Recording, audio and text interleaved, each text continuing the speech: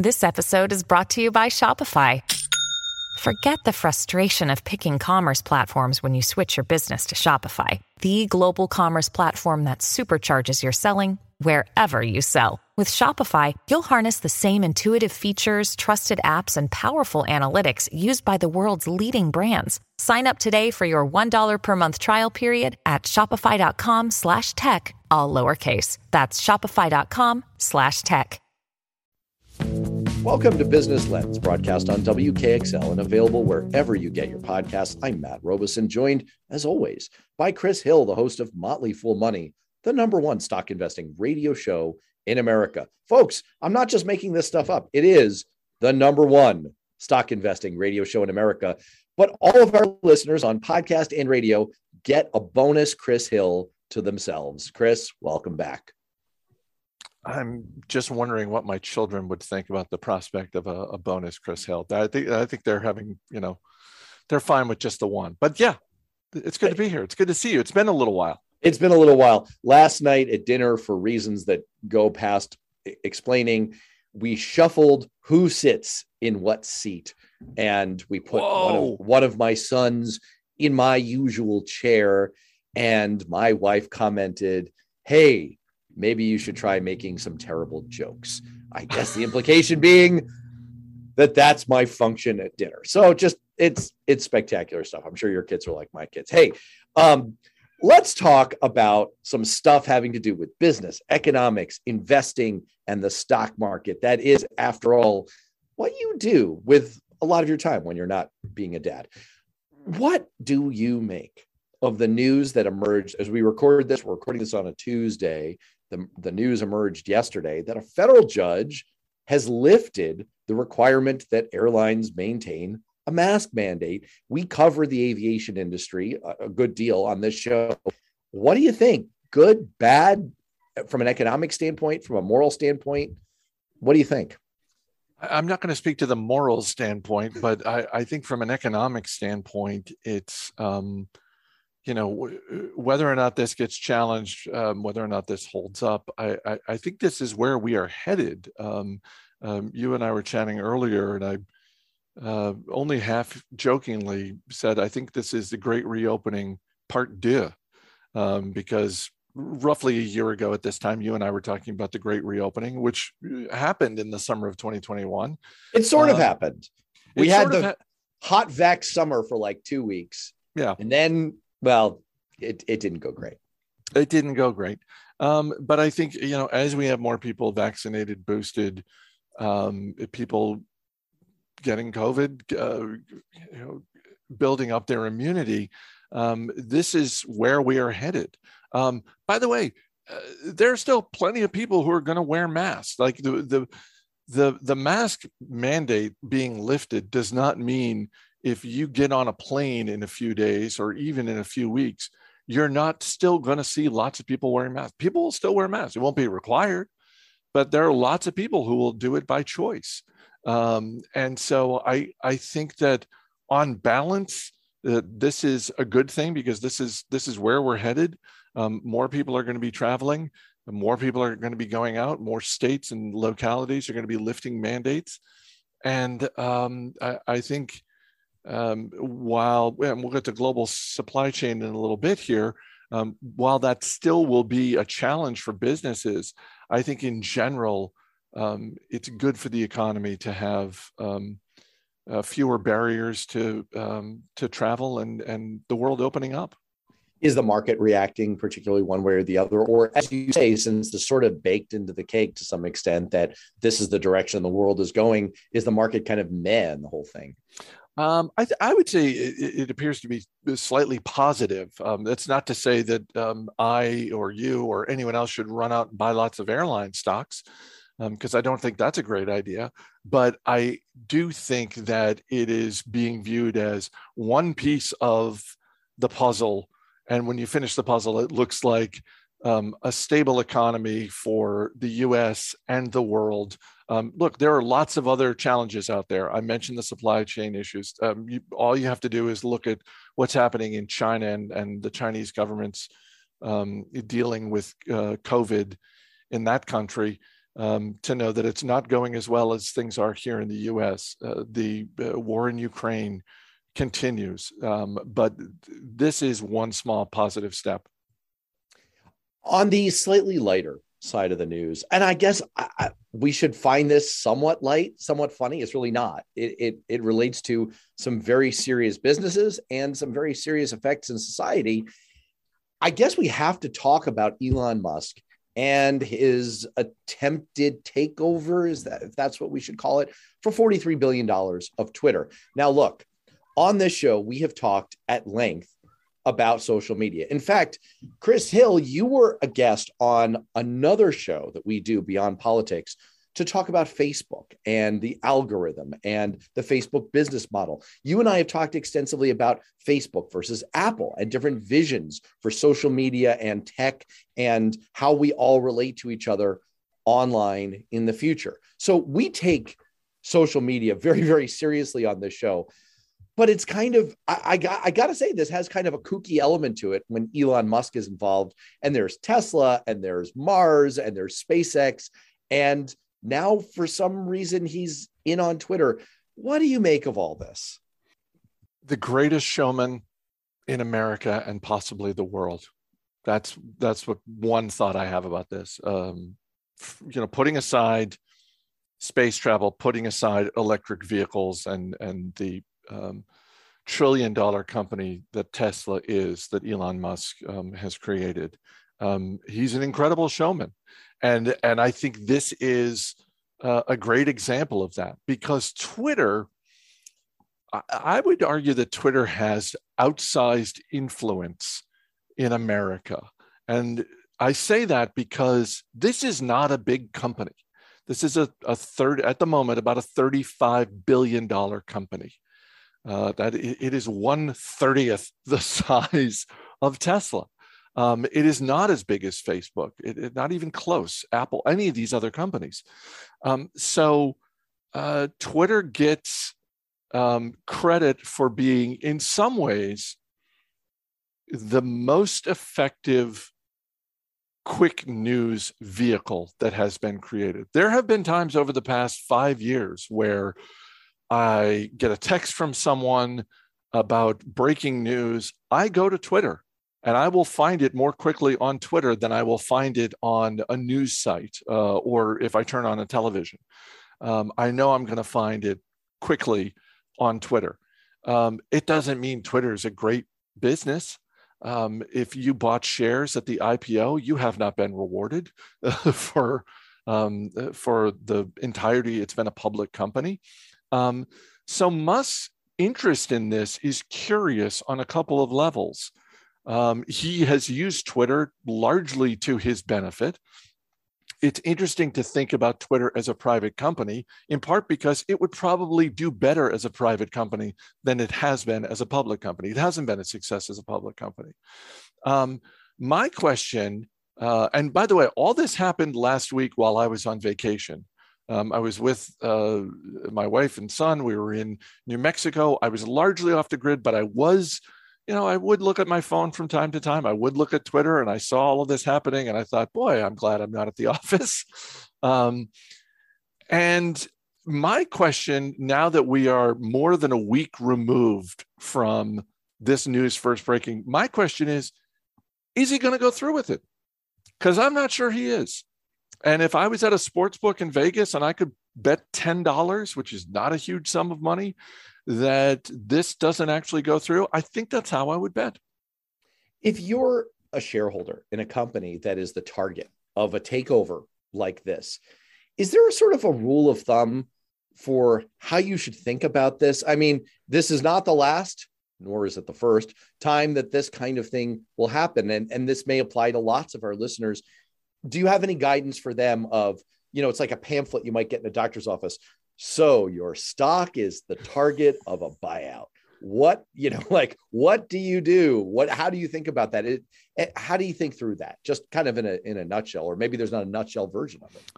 No, it's an important question, Matt, because it applies to so many more businesses that are out there. And it can be a business being taken private by a private equity firm, in which case the deal is probably done. There's not a whole lot you can do as a shareholder. You just sort of get the money in your account at whatever the buyout price is. This happens sometimes when other companies will acquire and they'll pay cash. Sometimes they'll buy with their own stock, and then you become a shareholder of that stock. That's how my oldest daughter became a Disney shareholder, because when she was young, I bought her a couple of shares of Marvel Entertainment, which was a standalone public company at the time. And Disney had made a couple of Marvel movies and said, we like this so much, we're just going to buy the whole company. And they bought it with Disney stock. So I think anytime you're in the position where you own shares of a company, and either an individual like Elon Musk or a private equity firm or another public company comes in and says, we're going to buy this stock, we're going to make a hostile takeover, I think you just have to decide, what do I want to do if I have options? Sometimes you don't have options. They're just going to buy it. You get the cash in your account and that's it. But other times you kind of do have to make a decision like, well, okay, do I want to be a shareholder? I was a shareholder of company X. Now company Z is buying them with their own stock. Do I want to be a shareholder of company Z? If I do, then I hold on. If I don't, then maybe I just sell my shares to someone else and let them become a shareholder of company Z. First of all, Company Z would be an outstanding name for a rock band. And second of all, it does seem like this Twitter story has taken a lot of oxygen on Twitter, of all places, but of course, in all the other news outlets. And so I was very surprised to learn from you as part of our run up to this show that there's been some developments on the Amazon front, and they come in the form of the annual shareholder letter. Now, you've given this a much closer read than I have. I know that because I have not read the letter, but you have. What did you take away from this? You think this is significant? I think it's significant for a couple of reasons. One, Amazon is a far more important company in America and more impactful to the economy of the US than Twitter is. It's a much bigger company. The other reason I think this is important is this is the first shareholder letter from Andy Jassy, who is the CEO who took over for Jeff Bezos. So it's the first shareholder letter to come from someone not named Jeff Bezos. That being said, and I say this as an Amazon shareholder, it reads like a letter that could have been written by Jeff Bezos. Jassy is very much the right pick. We thought that at the time that he was named the succeeding CEO, and this letter is just more proof as far as I'm concerned. In terms of takeaways from the letter itself, Jeff Bezos, early in his career running Amazon, said that one of his aspirations for Amazon was that it would be the most customer-focused company in the world. The word customer appears more than 50 times in Andy Jassy's letter. He is clearly as focused on Amazon's customers as Bezos was.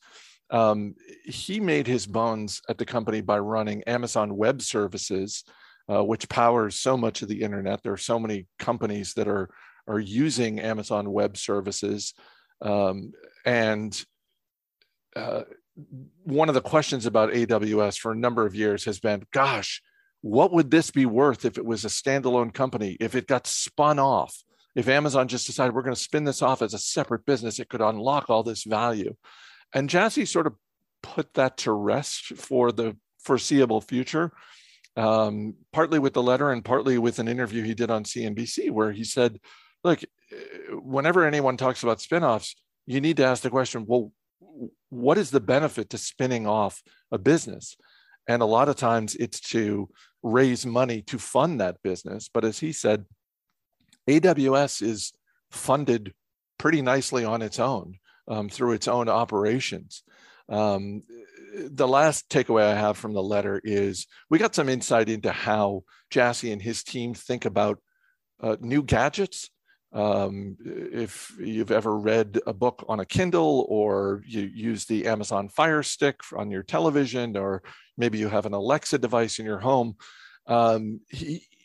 Jassy talked about something called an MLP. Now, in investing, when I hear MLP, I think Master Limited Partnership, which is an investment vehicle. For Jassy and the team at Amazon, MLP stands for Minimum Lovable Product. And he outlined the approach that they take when they're making gadgets is, look, we want people to love this product, but it's going to be the death of innovation if we try to make it perfect.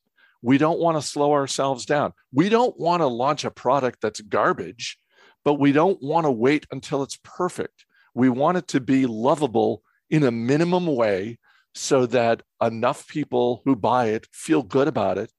And we know we can continue to iterate and make it better as time goes on. But I just love that idea, minimum lovable product. It just reminds me of this concept that I read about in a Time magazine article of all things years ago from a longtime advertising executive who coined the acronym MAYA, most advanced yet acceptable, which was his way of saying the public will only tolerate a certain amount of innovation.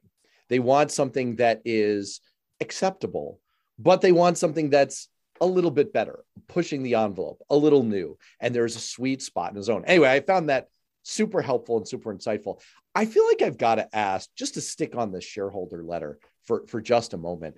I obviously come out of a career in politics and government and Capitol Hill, where every year the big annual exercise in our government is the State of the Union speech. And there it is worked on by a whole team for months. And then there's endless iterations, practices, and up to the very last minute, different presidents will be putting in handwritten notes. I'm just wondering if you have any insight, not necessarily into Andy Jassy's process, but when you talk about these big corporate titans and these giant companies where these shareholder letters, there's a lot of money that hinges on what you're saying. These are really important to the market, to the economy. What kind of process goes into creating an annual shareholder letter? Do we know? Do we have insights into this? Is this a team effort, or is Andy Jassy sitting down at a keyboard and saying, how many times can I write customer? A lot of times the CEO is the one driving the process. It doesn't mean they're the only person who writes that letter, although my understanding is that Warren Buffett, the CEO of Berkshire Hathaway, writes those letters. I guess Carol Loomis, a longtime associate, maybe helps with them to some degree. But my sense is that Jassy, if he didn't write the entire thing, he was certainly the driving force. And here's the thing, their name goes on it. So ultimately, the CEO, whether the CEO is the one writing it, whether they are they have a team that works on it and drafts it, and then they review it. Ultimately, they're the ones signing the letter. So if I were a CEO, I would want to be heavily involved in that process, and I would approve every word. It doesn't mean I wouldn't take input from people on my team, because let's face it, CEOs have different skills. Not every CEO is a great communicator. And so, again, their name has to go on it. But let's face it, not everybody can write. And you don't look, if Andy Jassy couldn't write, as a shareholder, I would not want him spending like a week of his time, picturing him in an office, crumpling up paper, throwing it in a wastebasket, and starting over again, writing longhand. Not that he would do that, but no, I again, their name goes on it, so they better be involved. Yeah, that's why our economy has services, right? Like if your thing is not mowing the lawn, there are services for this kind of thing. That's the brilliance of a capitalist economy. Hey, you introduced, speaking of ideas in a capitalist economy, you introduced an idea to me a few minutes ago that there's something new going on Wall Street right now. You said that it's possible that Wall Street collectively is starting to give companies the benefit of the doubt. And I have to admit, that is a common English phrase, but I have no idea what it means in this context. Chris Hill, what do you mean that Wall Street is starting to give companies the benefit of the doubt after months of not giving companies the benefit of the doubt? I hope I'm right about this. So I'm basing this on Johnson & Johnson's latest earnings report, which I'll get to in a minute. But I've been saying on Motley Fool Money for months now, as we're just about to enter earnings season, the previous earnings season, January and February mainly, no company was getting the benefit of the doubt. The market was falling. There were big, profitable businesses that were coming out with their quarterly earnings report. Their profits were higher than expected. Their revenue was higher than expected. They were raising guidance. And normally that is the 1-2-3 punch we love to see. And historically, that leads to a stock moving higher based on the results and the guidance. And we were seeing companies coming out, great results, raising guidance, and their stock was selling off 5%, 10%. And it was clear that the environment on Wall Street was nobody's getting the benefit of the doubt. Again, some of the biggest companies out there, NVIDIA, a hugely important chip company, not getting the benefit of the doubt. So Johnson & Johnson came out this morning with their latest results. It was really good. It was not perfect. They actually lowered guidance for the rest of the fiscal year just slightly. And middle of the day today, shares of Johnson & Johnson were up 3%. And I was like, wait a minute, what's going on here? Because, a couple of months ago, this would have been Johnson & Johnson, selling off. Instead, it's hitting a new high. This is the bluest of the blue chip stocks as far as I'm concerned. And again, it's just one piece of evidence. We're really at the beginning of earnings season. So I'll know more in a couple of weeks if more companies are getting the benefit of the doubt or if this is just a one-time thing with J&J. But I hope I am right about this. It must be refreshing after your many years of doing this and your daily show, which is, I've heard, the #1 stock investing radio show in America. It must be kind of nice for you to still get surprised from time to time by something that's paradoxical and maybe even perverse in that it really goes the opposite. I felt this way about economic news in recent months, as every single piece of economic news has been so good except for inflation, which I got to admit is a wicked bummer. It's not great. It's bad news, but good gracious, like every single piece of economic news is otherwise great. And people's reaction is, yeah, the economy is as bad as people's ratings of the economy are as bad as during the Great Recession.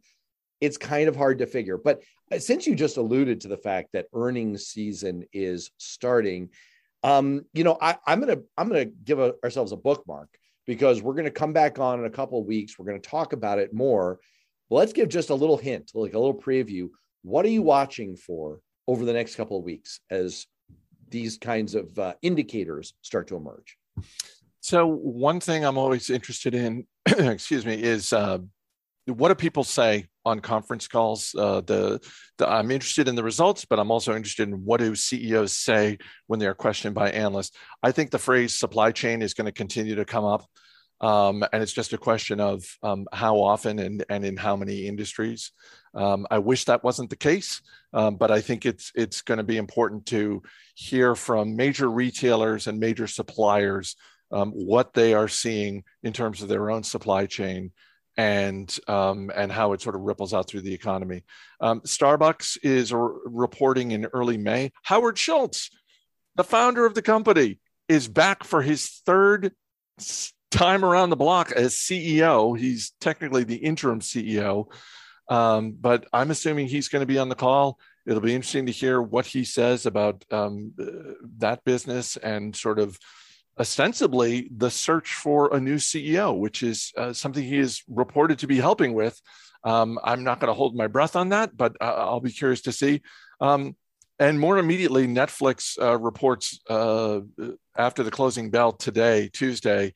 And I'm not a Netflix shareholder, but they really do set the tone for the entertainment industry. I'm sure they'll be questioned, as they almost always are, about whether or not they're going to launch an ad-based version of their service. I don't think they're going to do that, but I'm sure they'll get the question. But it'll be interesting to see what insight we can get in terms of their audience, what they're spending on original content, and international growth. I'd like to make my very quick case in under 20 seconds that Howard Schultz is the greatest CEO in American history. Why? Because he convinced America that selling burnt coffee in Italian-sized cups at astronomical prices was somehow good and that people would want to buy this product. Howard Schultz is an evil genius. He is the Kaiser Sose of American CEOs. Well, on that note, we are going to have to wrap. Chris Hill, host of Motley Fool Money, thanks so much. Thank you.